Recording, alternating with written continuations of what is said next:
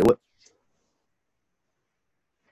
Alrighty, g'day guys. Welcome to another episode. Of course, you've got Josh here, and I'm joined with Dane. Dane, how are we? Not too bad, man. So How we going? today, we're going to. Yeah, I'm alright. Thanks, Dane. Today, sorry, that was a bit awkward. Anyway, today we're going to spend a bit of time talking about morphs and localities in the reptile world.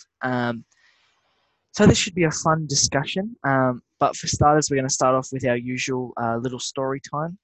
So today, I think I'm going to talk about another one of my little stories. This one's interesting. So it's less of a look at me doing something stupid. This one's more of a memory based thing. So for the first couple of years of my early childhood, effectively my one of my uncles and aunties used to live up in Darwin and a few different places in the Northern Territory. So every winter holidays, we'd go up there and spend 2 weeks, whether it was in Kakadu National Park or in Darwin, depending on what we were up to.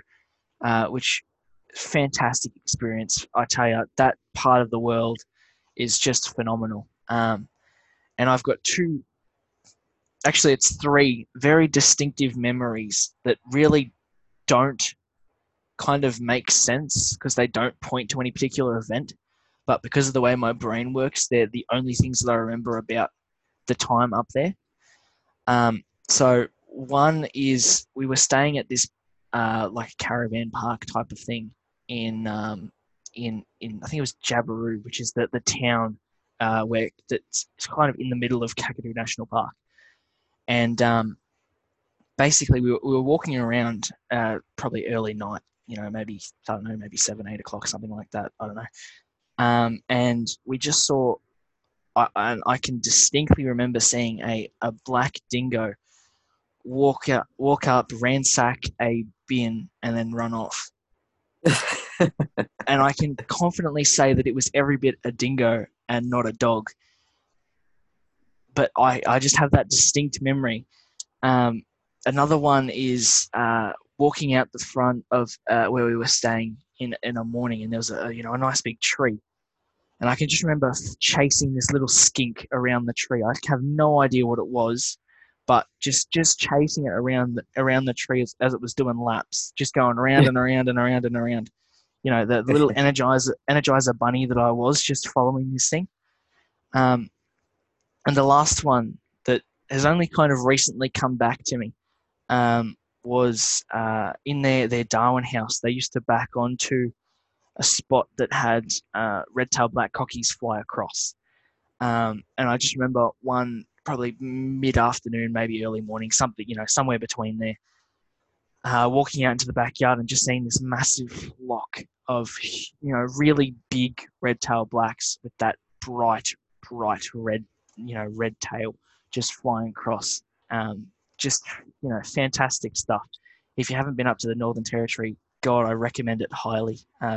Whether it be, the deserts in Alice or, up in Darwin, either way, it's just phenomenal. That sort of a place really gets under your skin. I can tell you now, I'm itching to go back ever since.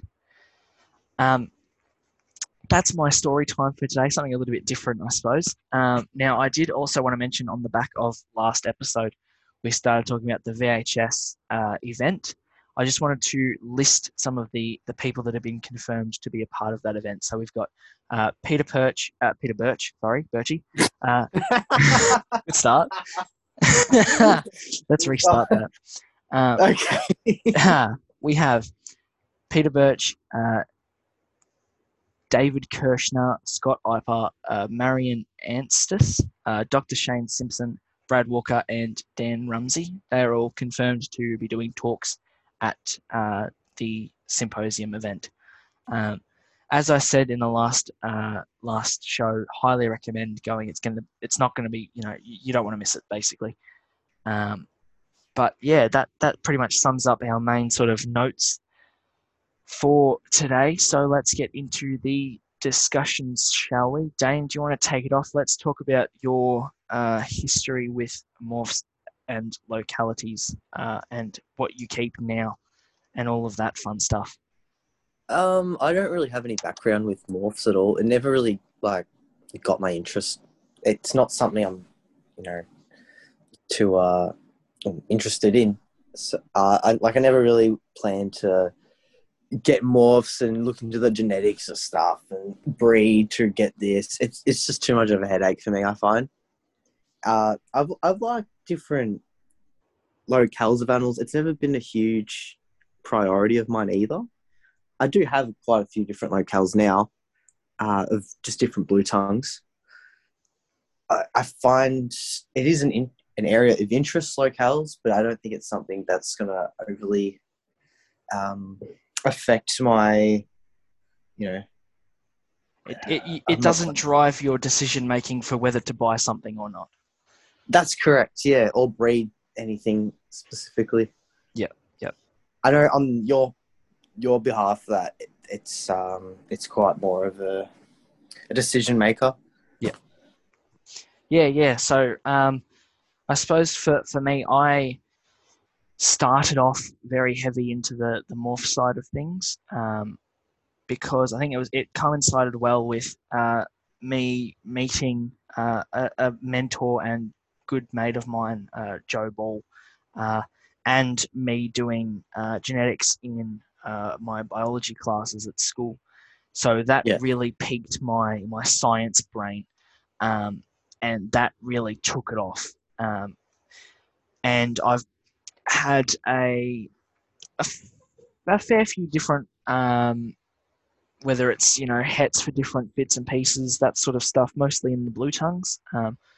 I did at one stage have some carpet python morphs as well, but nowadays I'm looking more at the locality side of things. It's become quite a passion of mine, trying to preserve some of these locales that are on their way out, or are just becoming, but just starting to show their potential, I suppose. And as opposed to Dane, I suppose it really does sort of drive whether or not I go down the route of purchasing something. But there are always going to be exceptions to that as well. There are certainly things that I've bought over the years where I go, I have no idea where it's from, but it looks cool, and I have the ability to keep it, so I might as well. A good example of that is the king skink.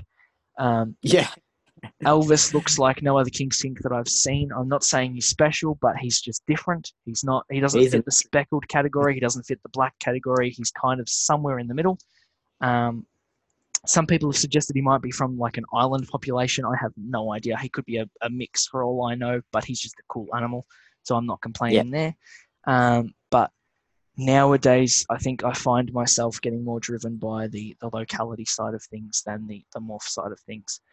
But for all intensive purposes for this discussion, I think Dane's probably going to focus more on the locality and the wild type side of things, and I'll try and do more of the morph side of things. This is not going to be something like the Reptile Flight Club show. If you haven't checked that out, definitely do. That's through the Morelia Python network group. That show is fantastic. They kind of pick a topic and then kind of talk about two different sides.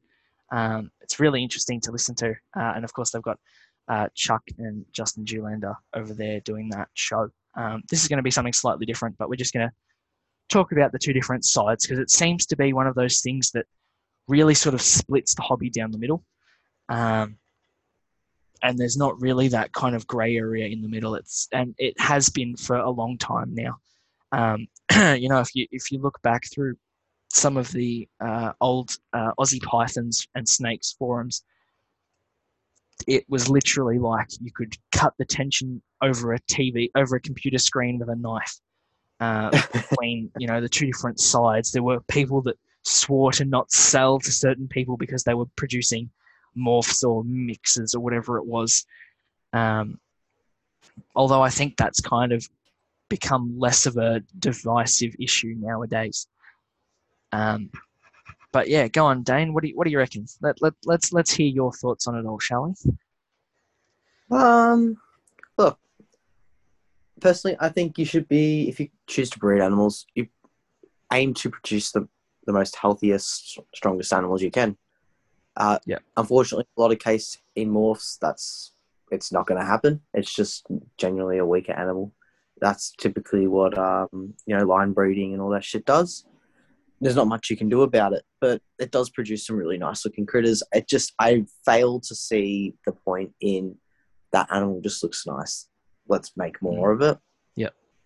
I just don't quite understand that. I see all these people acquiring morphs all for the same reason, and that's to breed morphs. Yeah. No one wants to keep morphs; they want to breed morphs. So that's kind of that's like a good point. I'm just like, what's the point at the end of the day? I understand breeding, but also, do you not want to enjoy your animals? I guess. I don't know. I just fail to see the motive behind a lot of morphs, but I don't have too much of a strong opinion on either. Like, I would never refuse to sell something to someone just because they they breed this and this. I don't want them to have this animal. Like, Yeah, you that do you. seems to be more of an older school kind of take on it. But I can see why someone would do that. Certainly. Yeah, absolutely. It's just more of a just don't breed something that's can't have a decent life. Yeah. If you get where I'm going. Yeah. No, Yeah. there's a very, shall we say, a very particular mutation that comes to mind there in that one. But we'll leave that one up to the imagination of the listeners. I'm sure you can all figure out what we're talking about there. Yeah. I just wanted to touch on that point about the health of the animals. I think that's a very important point to make. I think you tend to find that with the morphs, this is going to be a bit of a scientific approach. So if you don't understand anything or want to have a chat to me about more of this, feel free to send me a message afterwards. But as you produce morphs, generally what happens is you increase the homozygosity in the population, which basically means that your recessive genes become more likely to be expressed. And what tends to happen when that happens is you're more likely to have undesirable defects occur, whether that be things like kinks or whether that be, funny things during, as they age, whatever it might be, something like that. Or certain genetic predispositions to certain illnesses at an earlier age, whatever it might be. But there are certainly ways that you can go about the morph breedings to avoid increasing your homozygosity so much where you start having issues. There are ways and means of avoiding it. Obviously, you're going to have to produce any recessive animal, you're going to have to put a related animal to a related animal.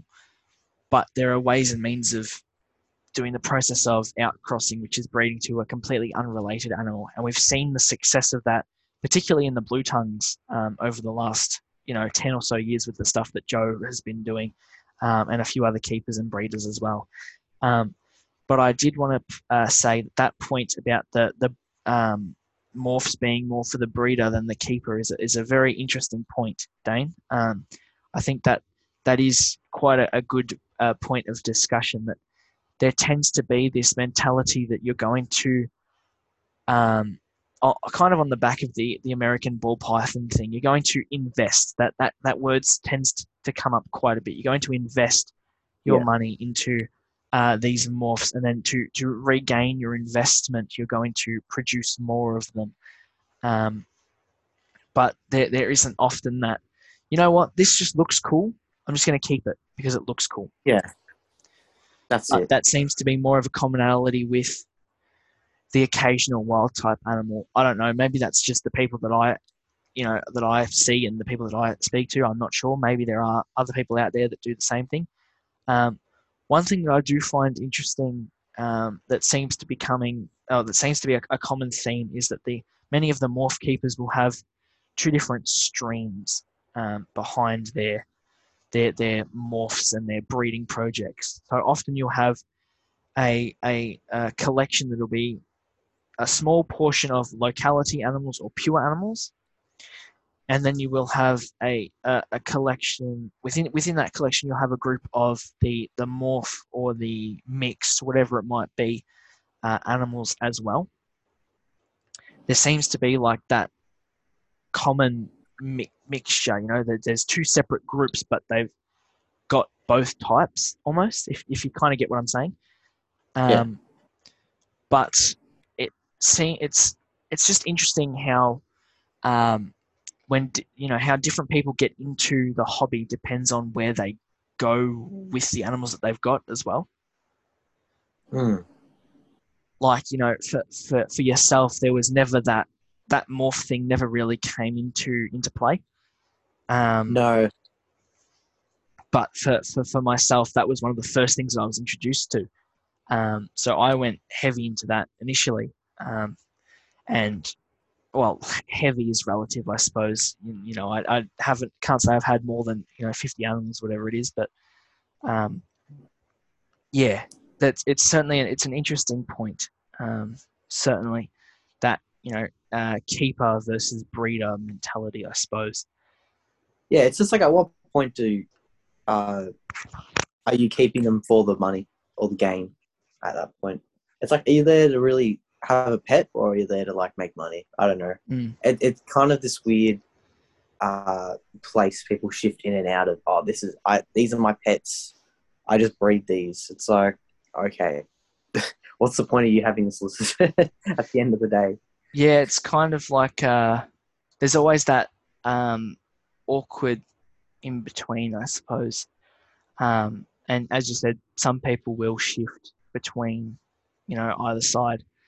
We're not saying we have nothing against morph keepers, nothing against locality keepers, nothing at all. No, absolutely not. Both of us are friends with both sides. Absolutely. It's just an interesting discussion point. And it seems to be one of those reoccurring discussions always, probably every 2 or 3 years, it's a morphs versus localities that comes up somewhere in the interwebs as well.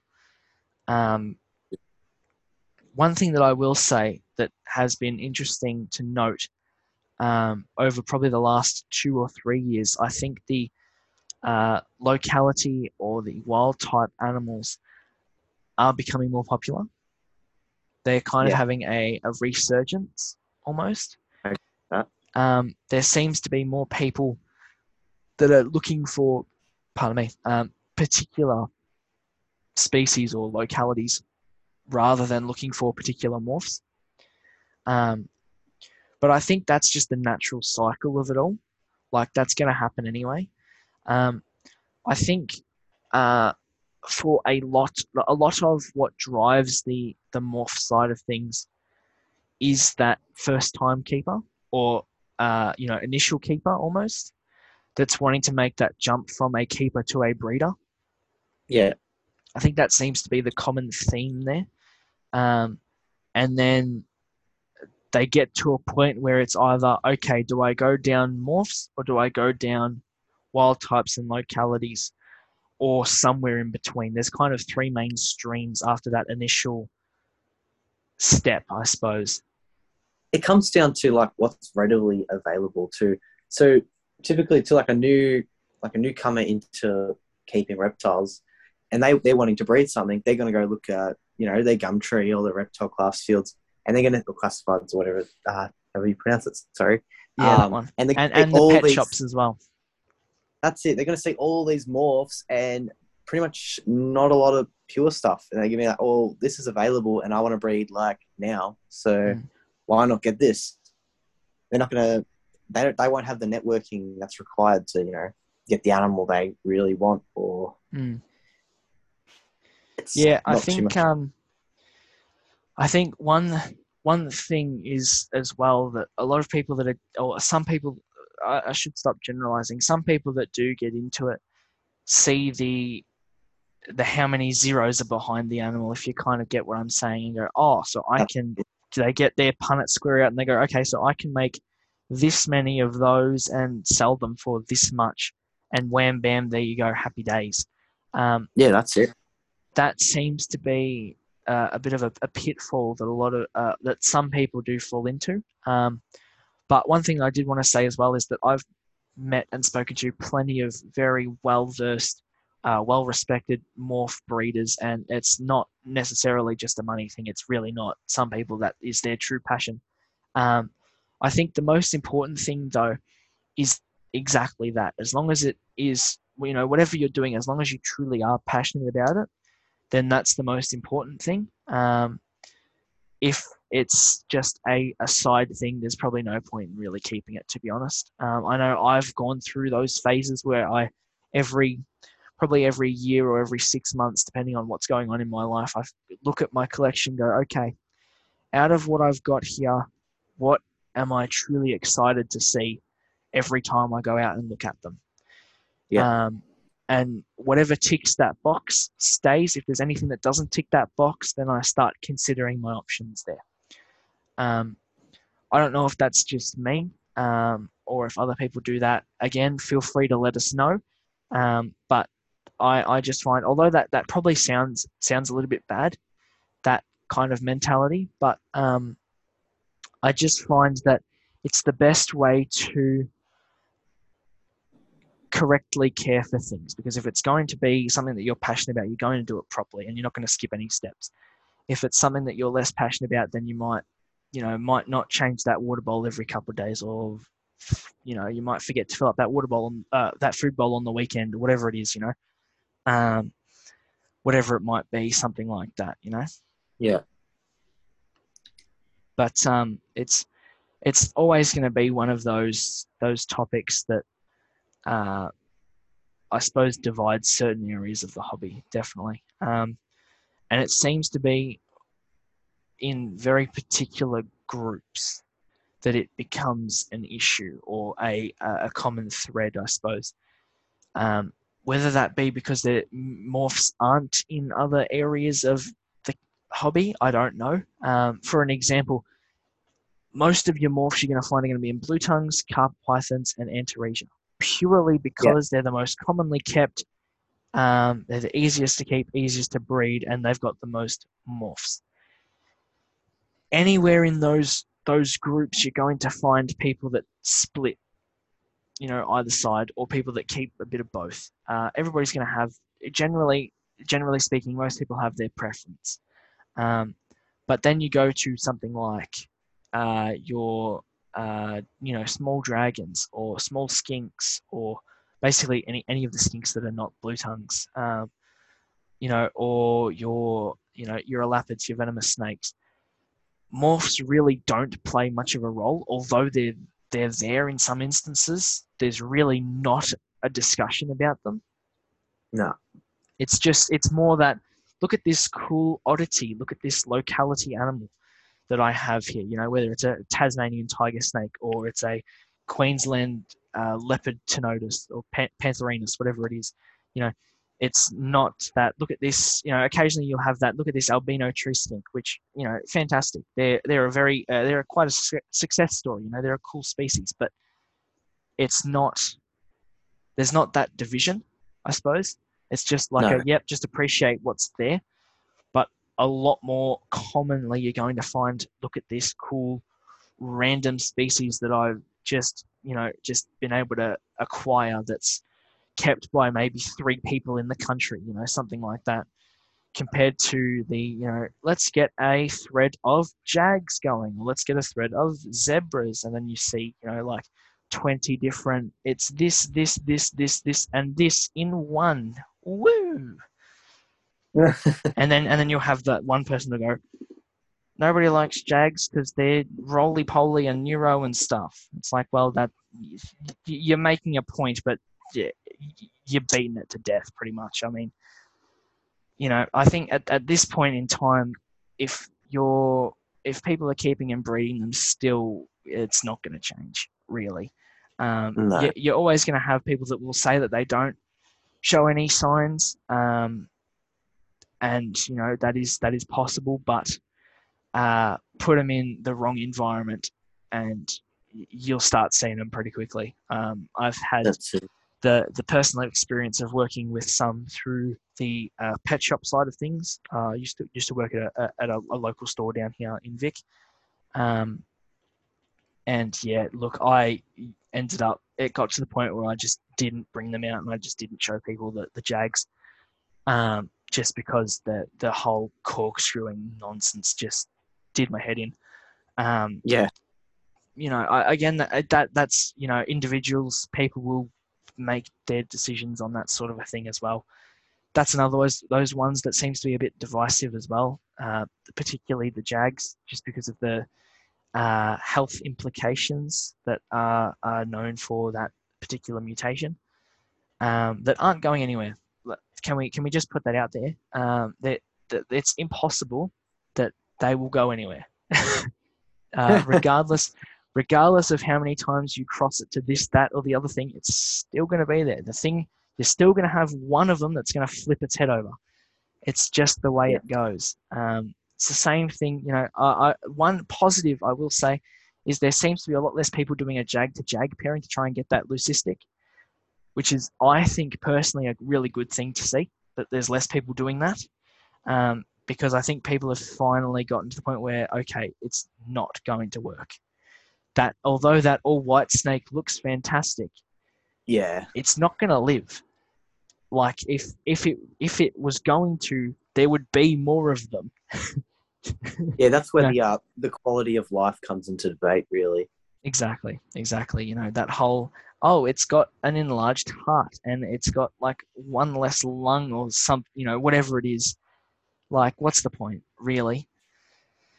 But I think that the Jag discussion can go on for hours and hours on end. That's one of those things that will never really go away, because they are, in all honesty, they are a stunning snake. Like, don't get me wrong, they look fantastic. But that question of the question that underlies all of this is the morals and ethics behind it. I think one thing that is a good point to make, though, that I have heard a lot of people suggest is really what's the difference between locality breeding and morph breeding. You're still picking two animals to breed. It's not, the comment of it's not the wild. They haven't picked their mate. You've picked that. It's that, you've picked that male to go to that female because you want to see more of the striping or more of that color. What's the difference, I suppose? What are your thoughts on that, Dane? Look, I think that is a bit of a tough one, I guess. But it does come into the play of, well, morphs have all these genetics behind it already, which already weakens the animal. So I guess you can argue that, well, it's either way, it's what do you call it? Line breeding, I guess. Yeah, you're still selectively breeding for a particular trait. That's it, but I think it depends at what point do you stop, or how far do you go? Like, are you doing parent to siblings or siblings to siblings? Grandparent just fucking to what would you call it? Grandbabies, grandchild, whatever it is. That's it. Yeah, it's And then I suppose with a lot of the morphs as well, the one kind of issue is you don't know how far back that type of breeding goes. As far as the founder stock could have all come from the same 2 kilometer box of wild, and it's just been bred into until you've acquired those animals, and you're going to do the same thing again. Yeah, well, that's also another reason of debate. It's like a lot of reptiles, to my knowledge, they have like a territory. Well, obviously, they're going to breed to other reptiles that share, that kind of 5 kilometer range. They're going to have babies. Those babies are going to stay in that 5 kilometer range. Yeah, so there's always going to be that chance there as well. Yeah. Yeah, naturally, there is probably going to be sibling to sibling pairings or sibling to parent pairings. Probably not as often as you would find in captivity, but definitely not as often. But it still exists. It's still out there. That's it. So really, and then I believe there was like another debate of reptiles not lacking the gene that you'd find like there's a I think that it's a reduced chance of genetic predispositions to I believe issues with inbreeding. I think it was something like that, but I do remember that what you're talking about there. Yeah, obviously correct me if I'm wrong, but I do remember hearing that somewhere. or it's like which would make more sense in a sense. Yeah, But yeah. And I suppose that the one question that all the, the defects and uh, undesirable traits that appear, I suppose that's yeah, also the one other discussion that always comes up there is it environmental or is it genetic? Who knows? that's it. Is there a incubation fault? Is there something else behind it? Or is it Husbandry, for example. inbreeding? Yeah, yeah. There's Yeah, always going to be that point of grey area, I suppose. But I think it would be really good for this sort of a discussion if we got some people for next time when we do this, some people from different areas of either the reptile hobby or different hobbies that also deal with the same sort of issue. I yeah, would love to hear some bird people's take on the mutation side of things, because I would imagine, in theory, birds would have more issues potentially from an inbreeding standpoint, which goes both ways. Localities okay, and morphs, it goes both ways really. That yeah, kind of inbreeding is probably always going to happen realistically, because you've only got a limited starting point, if that makes sense. yeah, But yeah, that would certainly be an interesting discussion to have some people from different walks of life for that sort of a topic for next time as well. yeah. I think that would be a good idea to get some different opinions on one from either side of the extreme. Yeah, yeah, Definitely. definitely. Um, but yeah, it's always going to be one of those topics that comes up, and you're going to have people from either side of it, really. But it's interesting as well how different, I suppose, different groups of keepers respond to it differently as well. As I said Yeah, before, with the only certain kind of species or groups that have the main sort of driver being the morphs, um, which is quite interesting to see, whether that will change over time as well. I think, as I said before, there has been a trend of more interest in the wild type animals, and personally, I hope that continues, yeah, because I think that's a good, if if Australia has any issues like the Americans do at the moment with their reptile keeping, coming under fire, I think it would be a better situation to have more keepers keeping things that are, wild types than, say, look at all of the jags as an example, or that's it. look at all of these kink tail animals or whatever it is. Well, Um, it comes with a thing. Also, the department not euthanizing all morphs that they what would you call it? Take into custody as well. yeah, that does. I have heard that from a few different sources, that a lot of your wildlife authorities tend to not be fans of the morph side of things, and take the line of, um, generally speaking, destruction over divvying them out to, keepers that they know are going to do good things, or whatever it is, whatever it might be, depending on the context, I suppose. Yeah, Um, but yeah, that in itself is a whole nother kettle of fish there. yeah, definitely.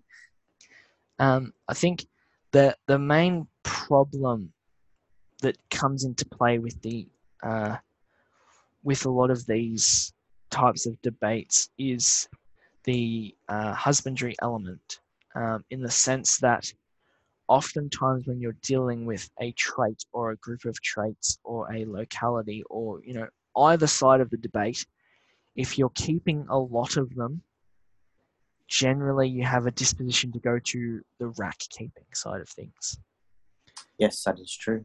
generally speaking. That is also a whole nother kettle of fish. That in itself, yeah, that's a topic for another day. But I think That's funny. that as well kind of puts a dampener on it. Again, the rack side of things, we'll bring that up at another time. We'll get a few different keepers on to talk about that, I reckon.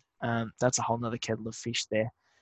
But But I think the other thing that kind of follows up with the morph side of things inevitably is let's put this species from far north Queensland and this one from Victoria together and see what happens.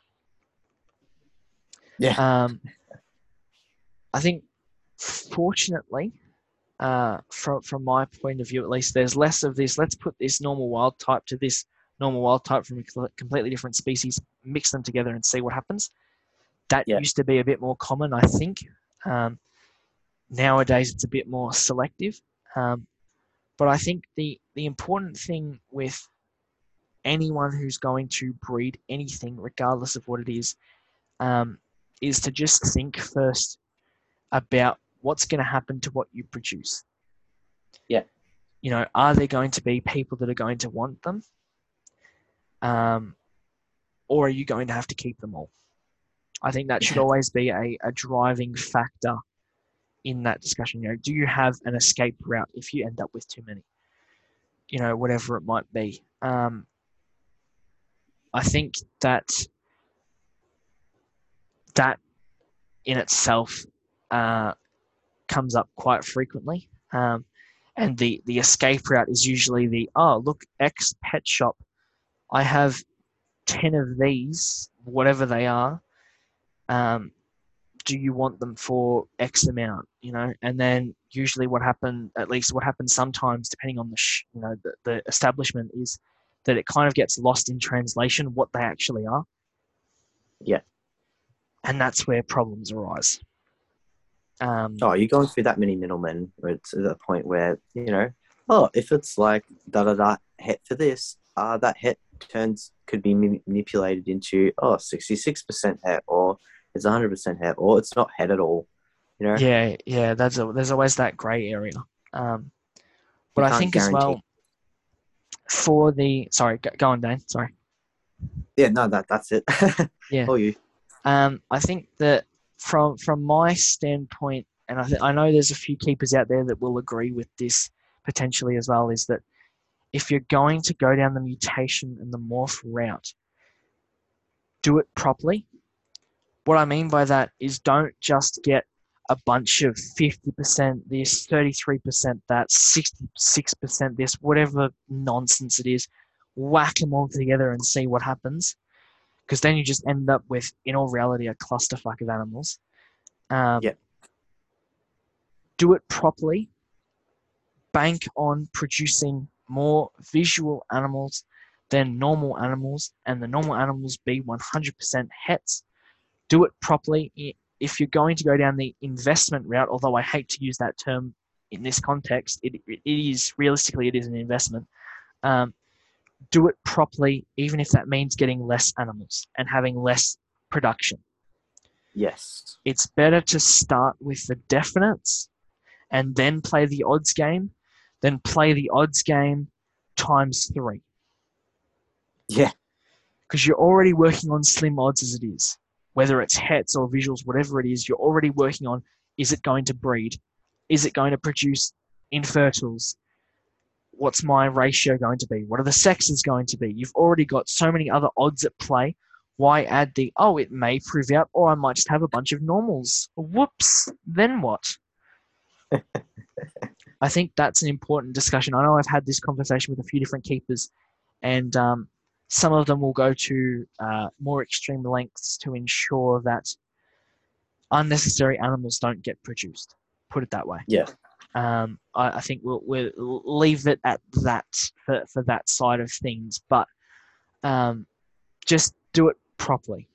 Don't try and skip steps.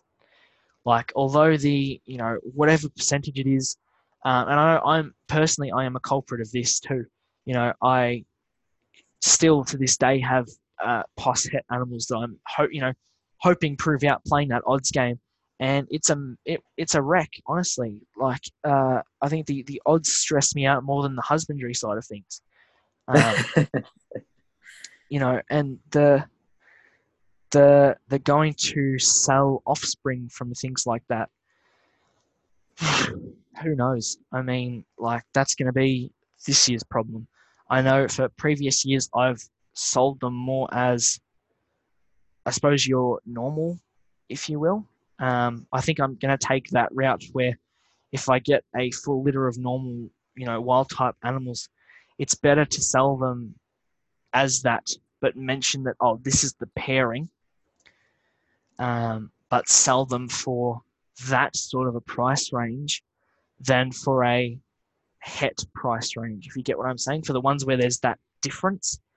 Yeah, that Um, makes sense. and I think there's a lot of guys in the States that take that route as well, where it's that, it's better to undersell yourself and have the customer end up with more than have oversell and have the customer end up with less, because that's just going to Yeah, be a whole nother headache. I think that's probably the best route to take if you are going to go down the morph route. And there's certainly a lot of potential there, whether it's carpets, whether it's Antaresia, whether it's blueies, whatever it is. There's plenty of different routes that you can take there. Absolutely, there's always going to be a new thing that pops up that everybody's going to want. It's just kind of the way it goes. But in saying that, I think there's also a lot of potential for line bred and wild type and locality traits to start coming through. I think that the jungle carpets are probably the best example of that. We're talking, anywhere from 5 to 10 years ago, again in the APS days, where you had, like 7 different, lines. I use that word very lightly as well, yeah, of jungle carpets. And, each of them had their different traits, and there was the tigers and the stripes and the reduced patterns, the increased patterns, the this, that, and the other thing. And a lot of that's still around today. And there's still that element of history there as well. Like, you can track back where that sort of animal has come from, and they look fantastic, but they're still pure animals. You know what I mean? They're still from, this pairing to this pairing that was originally from this part of jungle habitat, whatever it was, yeah, So I think that side of things is only just starting to come through into other species as well. That line or selective breeding potential is just starting to be realized, I suppose. okay, I think, oh, sorry, something like the hyperbred line have been around for ages. People are starting to work on the other side of that, the hyperbred line and the darker side of things. Striped coasters have been around for ages. People are starting to work on, different things with Murray Darlings or different things with diamonds. There's a lot of work being done on stuff that's not morph related. yeah, I suppose. So it'll be very interesting to see where the hobby takes it over the next couple of years, I suppose. yeah. It would be very interesting, especially there's always new people coming in, but new takes, more people than ever. So Yeah, and I think one thing that's been an interesting trend that we'll probably talk about in another episode as well is the way that we keep animals is changing as well, I think. yeah, This whole new breed of keeper that's, well, I suppose it's not a new breed of keeper, but through social media they've become more prominent, shall we say. mm-hmm. The naturalistic, the bioactive, the whatever it is, that the enrichment side of things, all of that stuff is starting to really take off more than ever at the moment. And I think it's good to see that even a lot of local pet stores and things like that are taking up that route of keeping and presenting that to potential customers as well. Yeah, I think if that continues to be pushed forward, we're going to be in a really good spot over the next couple of years. yeah. It's going to be definitely the ideal, better than what it was, or it currently is. Yeah. I think we'll tend to find that there'll be a lot of people that have smaller collections with bigger space for animals and a lot less of the, I have, let's say someone's got 200 animals in their rack systems, throughout the house or whatever it is, or in their Yeah, reptile shed, something like that. I think we're starting to see that shift, and certainly with the jumps that the hobby's made in the short period of time that both myself and Dane have been in there, it's going to change a lot over the next couple of years for sure. Oh yes, definitely. I mean, we saw those changes within ourselves as well. So Yeah, definitely. I suppose we can talk about that for a moment too. Particularly for myself, I started out going gung ho into the rack keeping, the getting whatever I can, pumping out as many of them as I can. You know, the route that frankly is the wrong way to go about it. To be completely honest, that's where I started off. And in the last 4 or 5 years, I've changed that mentality with influence from plenty of different people that I am very fortunate to call mates of mine, that have, I suppose, questioned that side of things or have shown the potential of the bigger space, or the UV, or this, that, or the other thing, whatever it is, to improve the husbandry and the potential as well. yeah, Um, and I think that's been a really positive influence as well. yeah, I agree with that like, entirely. I also had a few things. I did at one stage build racks, but I ended up binning them quite not long after, realizing it after a couple different people told me off for it. Really realizing it's just not the way an animal should be living. Yeah, I I'd suppose rather there's be able to say, yeah, definitely. I think that's the main thing that struck me was, you walk into a room, do you want to see a chest of drawers, or do you want to see the actual animals, I suppose? that's it. um, and that animal doing its natural behavior. Like right now, I'm looking at a bredli basking under a heat lamp. I'm looking at two baby Murrays that are basking under their heat lamps after having a meal today. You know, it's so much better than just looking at a bunch of tubs That's it. and occasionally seeing something, crawl across the front. And And I that's think it. for personally, this is completely anecdotal with no evidence to back it up whatsoever, but I think that I used to keep some of my blue tongues in racks, and I've since changed them to the URS plastic tanks. And I think personally, I have seen improvements in their husbandry. Well, definitely improvements in their husbandry, but improvements in their behaviour and physical health and everything like that. They've genuinely come leaps and bounds in the last probably year and a bit that I've had that set up. Yeah, I agree. Compared to what they were set up in. Um, and I think as that sort of thing becomes more and more popular, or the outdoor keeping, or whatever it is, the hobby's only going to improve. Yeah. But yeah, otherwise, I think we've done this topic enough for tonight. As I said, it's always going to be a continued debate. There's always going to be people on either side of the fence. Yeah, I would quite like to revisit this topic with a few other different opinions thrown in the mix as well. Yeah, certainly Uh, some different influences and different people that keep differently would be quite interesting to discuss as well. yeah, definitely, because Josh and I have pretty much had a similar, we do have a similar look on it nowadays. Yeah, a similar contention, I suppose. That's it. So it's like hearing it from someone else who, maybe hasn't had that influence or Yeah, thinks about it differently. that's it. Yeah. Yeah. It would be really good and valuable. Yeah, definitely. Alrighty, so that will do us for this episode. Thank you everyone for listening. As we've said, every episode as it finishes, feel free to send either myself or Dane a message if you have any questions, or if you would like to be featured on the show, or whatever it is. Feel free to give us a buzz.